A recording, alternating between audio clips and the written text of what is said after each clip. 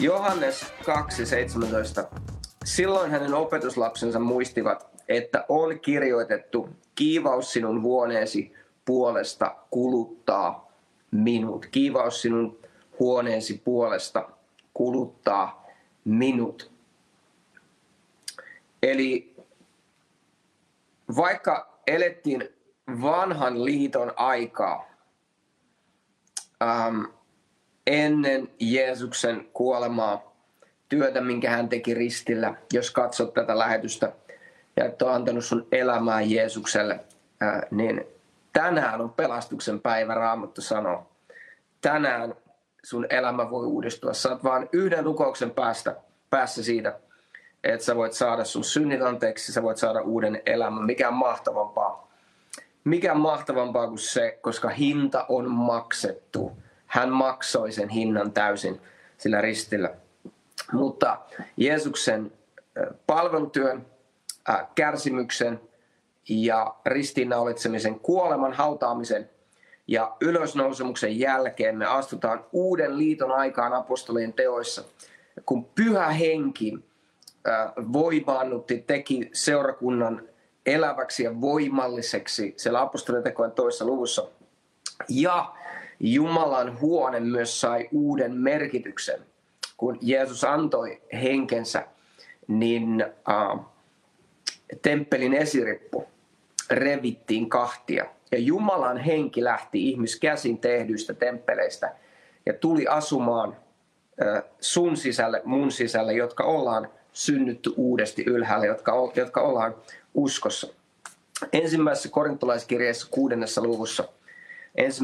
korintolaiskirje 6. luku, Paavali puhuu siitä Pyhän Hengen inspiroimana, kuinka elää tätä uutta elämää ja kuinka elää ihmissuhteissa, huomenta Hanna, kuinka elää ihmissuhteissa, mitkä on niitä oikeita, mikä on se oikea tapa elää, mikä on se tapa elää, joka tuo Jumalalle kunniaa. Sitten hän sanoo 1. korintolaiskirje 6 ja 19, että vai ettekö tiedä, että teidän ruumiinne on Pyhän Hengen temppeli, joka henki teissä on ja jonka te olette saaneet Jumalalta, ja ette te ole itsenne omat, sillä te olette kalliisti ostetut. Kirkastakaa siis Jumala ruumiissanne. Eli totta kai viittaus tässä on Jeesuksen kallisarvoiseen vereen, jolla meidät on ostettu. Eli se lähtee siitä, että ensinnäkin meidät henkilökohtaisesti on lunastettu, ostettu kallisarvoisella verellä, Jeesuksen verellä, kun hän maksoi hinnan, jota me ei pystytty maksamaan. Ja se avasi tien sille, että Pyhä Henki on saanut tulla asumaan meidän ruumiissa. Hänen henkensä asuu meidän ruumiissa. Ja kun Paavali tässä puhuu Pyhässä Hengessä siitä, että kuinka meidän tulee kunnioittaa, kirkastaa, arvostaa, tuoda kunnia Jumalalle meidän kehoissa, niin meidän ei tule olla mukana niissä asioissa, missä maailma on mukana. Se ei tarkoita sitä, että me oltaisiin ylimielisiä, vaan se tarkoittaa sitä, että me ei olla enää samoja, koska Jeesus on tehnyt meidät uudeksi ja nyt Pyhä Henki asuu meissä. Eli kun puhutaan Herran huoneesta, niin ensinnäkin se, että meidät on lunastettu meidän isiltä peritystä, turhasta vaelluksesta, pimeydestä. Meidät on lunastettu tämän maailman keskeltä, vaikka me tässä maailmassa ollaankin, Jeesuksen verellä. Ja sitten Pyhä Henki on tullut meihin asumaan ja meistä on tullut meidän ruumiista on tullut Pyhän Hengen temppeli. Me ollaan Pyhän Hengen temppeleitä. Ja sitten toisessa korintolaiskirjeessä, 6. luvussa myös. Siellä sanotaan jakeessa 14, 2. Kor 6:14. Älkää antautuko kantamaan vierasta iestä yhdessä uskottavien kanssa, sillä mitä yhteistä on vanhurskaudella ja vääryydellä, tai mitä yhteyttä on valkeudella ja pimeydellä? Ei mitään. Ja miten sopivat yhteen Kristus ja Beliar, tai paholainen? Tai mitä yhteistä osaa uskovalla on uskottoman kanssa? Ja miten soveltuvat yhteen Jumalan temppeli ja epäjumalat, sillä me olemme elävän Jumalan temppeli, niin kuin Jumala on sanonut.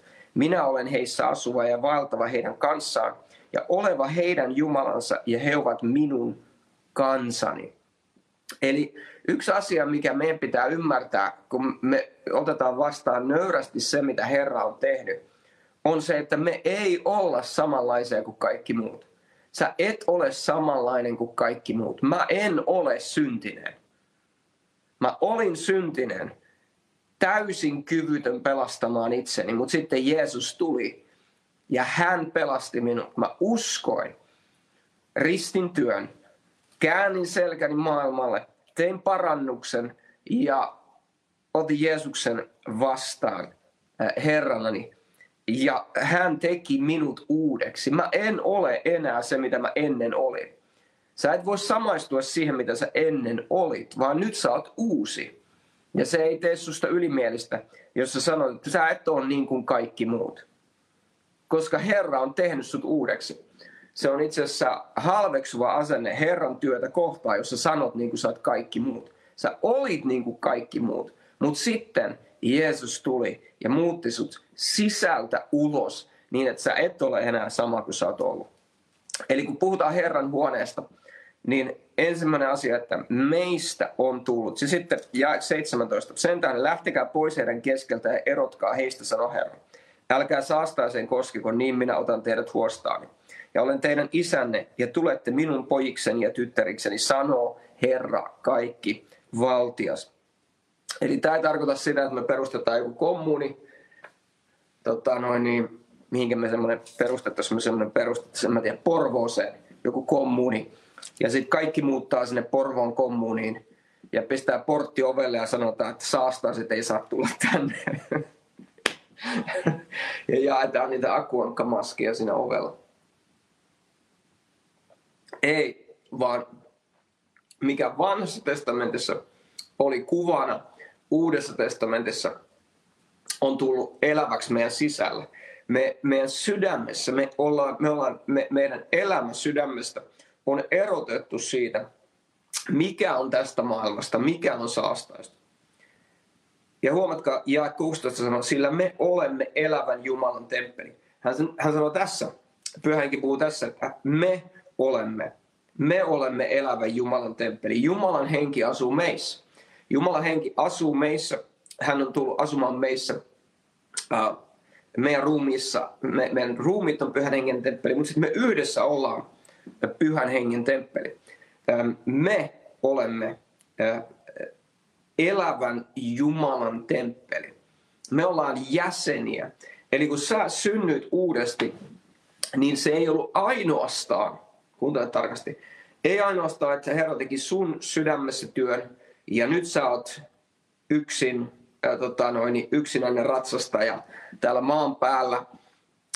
On totta, että Herra on tehnyt sen työn sun elämässä, sydämessä, sä oot tullut uudeksi. Mutta ei ainoastaan, että sä oot yksin, vaan sä oot tullut osaksi tätä Jumalan rakennusta. Ja me tällä viikolla katsotaan niitä paikkoja Raamatusta aikakirjasta, kun Daavid tuo miljardien arvoisen lahjan nykyrahassa, kullankin arvo on noussut merkittävästi, niin varmasti tämänhetkisellä kurssilla vielä järkyttävä suuri summa, minkä Daavid toi kullassa Herran huoneen rakentamista varten. Haggain kirjassa puhutaan siitä, että tulee nuhteet Israelille, että miksi ette ole rakentanut sitä Herran huonetta, vaikka se komento oli tullut jo vuosia sitten. Malakian kirjassa, että miksi ette ole tuonut ravintoa, miksi ette ole tuonut sen, mikä teidän kuuluu tuoda, se mikä on pyhitetty Herralle, Herran huoneeseen, että siellä olisi ravintoa. Nehemian kirjassa puhutaan vastaavista asioista, kun Nehemia huomaa, että hetkinen, papit on pelloilla sen sijaan, että niiden pitäisi olla toimittamassa toimitusta. Ja sitten kun me tullaan Uuden testamentin puolelle, niin ei Herralla ole vähäisempää suunnitelmaa, vaan hänellä on itse asiassa hänellä on suurempia suunnitelmia näitä meidän aikoja, viimeisiä aikoja varten, tätä aikaa varten, missä me nyt saadaan elää. Me tällä viikolla katsotaan joitakin näistä paikoista, koska mä uskon, että ne tulee eläväksi sulle. Ja sä näet itsesi, koska sä et ole enää vaan, tiedätkö, varsinkin täällä stadissa, missä mä asun, niin suurin osa ihmisistä asuu yksin. Ja se ei ole, mä en usko, että se on ensinnäkään Jumalan suunnitelman mukainen tilanne. Monesti ihan niin kuin tilanteidenkin pakosta nuoret ihmiset asu vanhempien luona siihen asti, kunnes he meni naimisiin, koska ei ollut helppoa vaan löytää joku talo tai asunto tai jne, että missä asua. Monet stadissa asuu monien syitten tähden yksin, ja se ei ole tietyllä lailla oikeaa. Mä en näe sitä niin kuin terveellisenä hyvänä, koska meidät on luotu olemaan yhteydessä muihin ihmisiin, että meillä on ihmisiä meidän ympärillä. Ja mäkin jouduin oppimaan, kun mä olen ainoa lapsi omassa perheessä, niin on monia asioita, mitä mä opin vasta myöhemmin, kun ei ollut semmoista tavallista meininkiä, mikä voisi olla niin kuin se useampia lapsia perheessä. Joillakin teillä on ollut veljiä, sisaria, niin tietyllä lailla monia asioita tuli hiottua siellä, kun piditte vähän korkean tason neuvottelua veljiä ja sisarien kanssa. Toivottavasti ei kuitenkaan nyrkkien kanssa, mutta joka tapauksessa saattoi ääni vähän nousta välillä. Ja sitten veljissä ja sisarissa on se hyvä juttu, että ne aina tietää, että miten iskeä vyön alle, kun ne on katsellut sua vuositolkulla. Niin sitten ne voi mennä aika herkäksi ne keskustelut joskus. Joka tapauksessa ei jäädä siihen. Mutta meidät on luotu sitä varten, että me ollaan yhteydessä. Kun me ollaan synnytty uudesti, niin kuin 2. Korintolaiskirja 6 katsottiin, niin me ollaan Jumalan huone, me ollaan Jumalan temppeli, me ollaan meistä on tullut, eli sä et ole vaan yksilönä Jumalan edessä. On totta, että sä annat tilin sun elämästä Jumalan edessä yksilönä siitä, mitä sä oot tehnyt, niistä sanoista, mitä sä oot sanonut, niistä aikomuksista, mitä sulla on ollut sydämessä, sydämen asenteista, sun kuuliaisuudesta, asioista, mitä sulle on uskottu, sun rahavaroista, sun ihmissuhteista. Se on totta, mutta kun me ollaan tultu yhteen, me ollaan tultu Jumalan asumukseksi, Pyhän Hengen temppeliksi henkilökohtaisesti, mutta myös yhdessä, niin mä haluan, että sä näet tämän, että kun me ollaan uudessa liitossa Herran temppeli, luetaan Efesolaiskirjasta vielä muutama jae.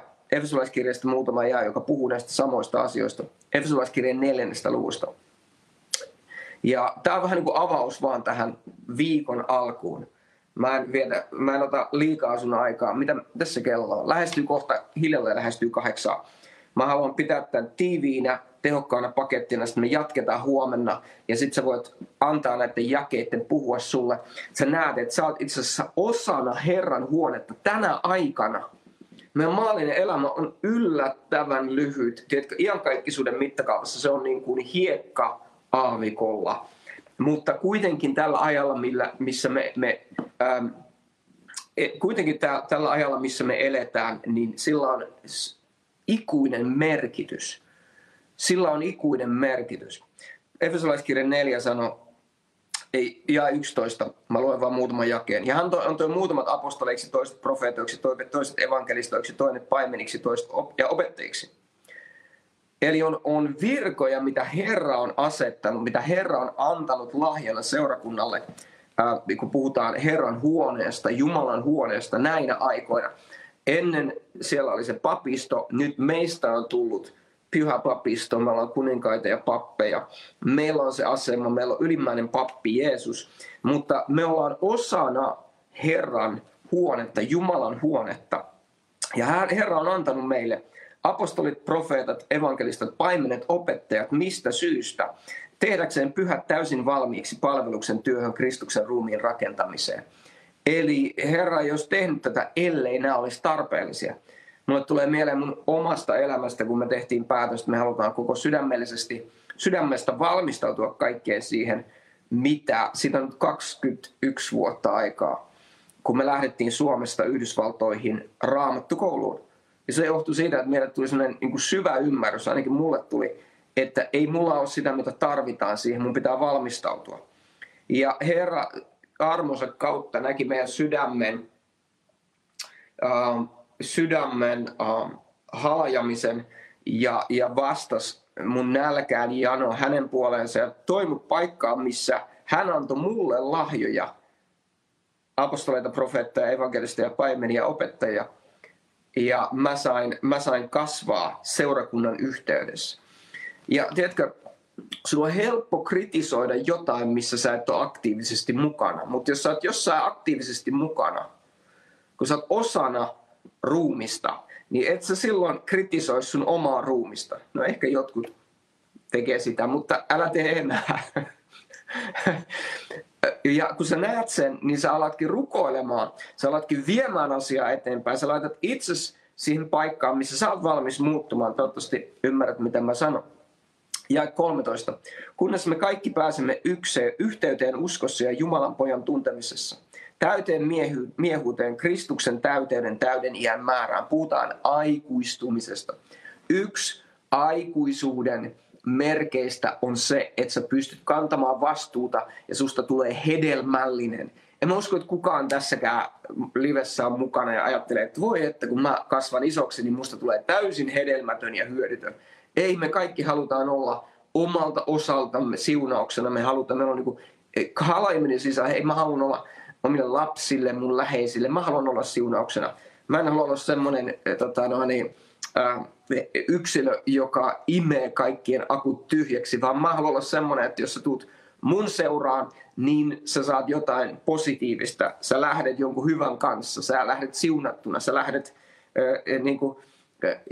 joskus kun me tehtiin kampanjoja eri kaupungeissa, joskus me annettiin ruokaa, joskus me keksittiin jotain, millä lailla vaan olla siunauksena. Mä olin se, että okei, että me halutaan varmistaa, että sä lähdet jonkun siunauksen kanssa.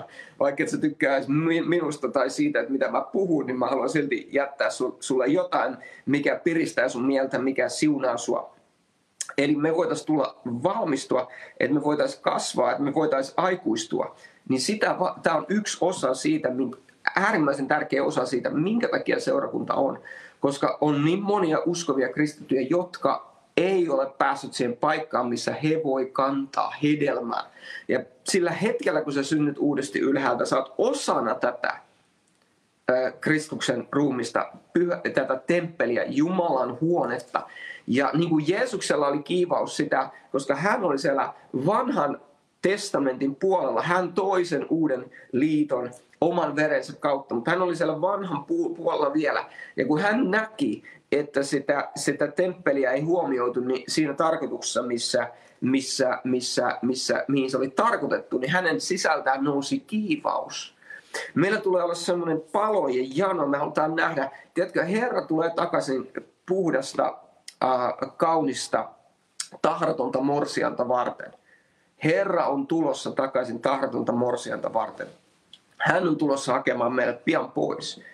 Mutta tiedätkö, sä näet seurakunnan nyt monissa paikoissa, niin kaikki juoksee omien asioittensa perässä. Jos on 10 ihmistä, niin on 10 eri näkyä.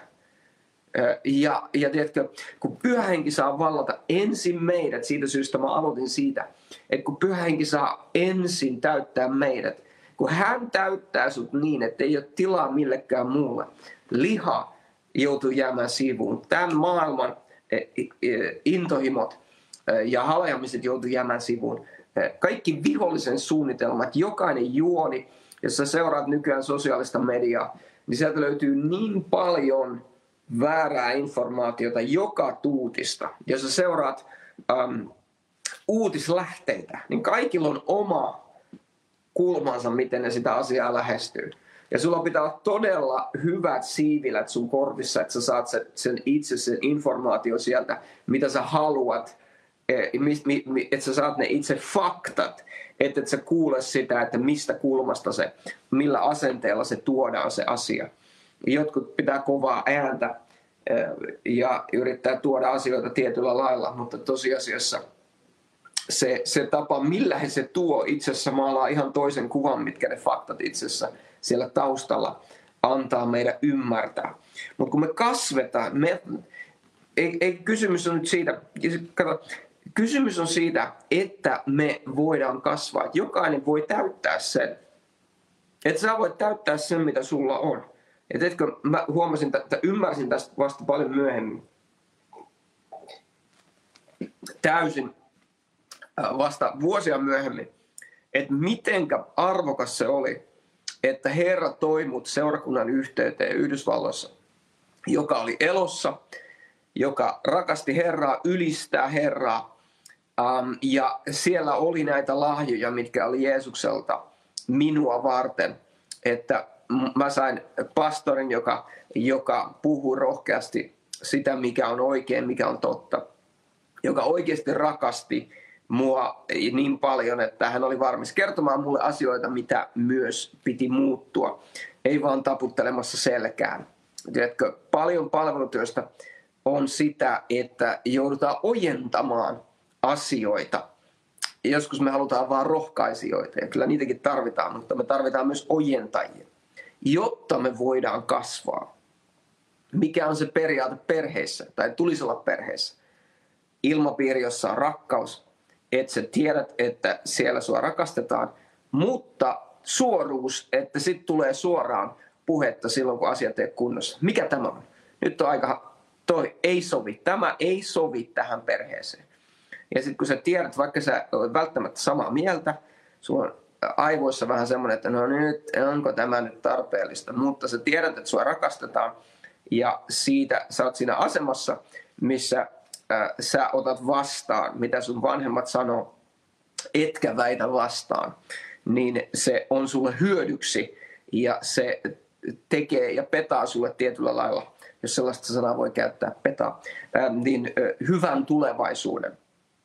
Ja luetaan vielä pari jaetta lisää. Kunnes me kaikki pääsemme yhteyteen uskossa Jumalan pojan tuntemissa täyteen miehyyteen, Kristuksen täyden iän määrään, ette me enää olisi alaikäisiä, jotka ajelehtivät ja joita viskellään kaikissa opin tuulissa ja ihmisten arpapelissä ja eksytyksen kavalissa juonissa, vaan että me totuutta noudattaen rakkaudessa kaikin tavoin kasvaisimme hänen, joka on pää Kristus, josta koko ruumis yhteen liitettynä ja koossa pysyen jokaisen jänteen avulla kasvaa rakentuakseen rakkaudessa sen voiman määrän mukaan, mikä kullakin osalla on. Olipa voimallinen jaejakso, kerta kaikkiaan.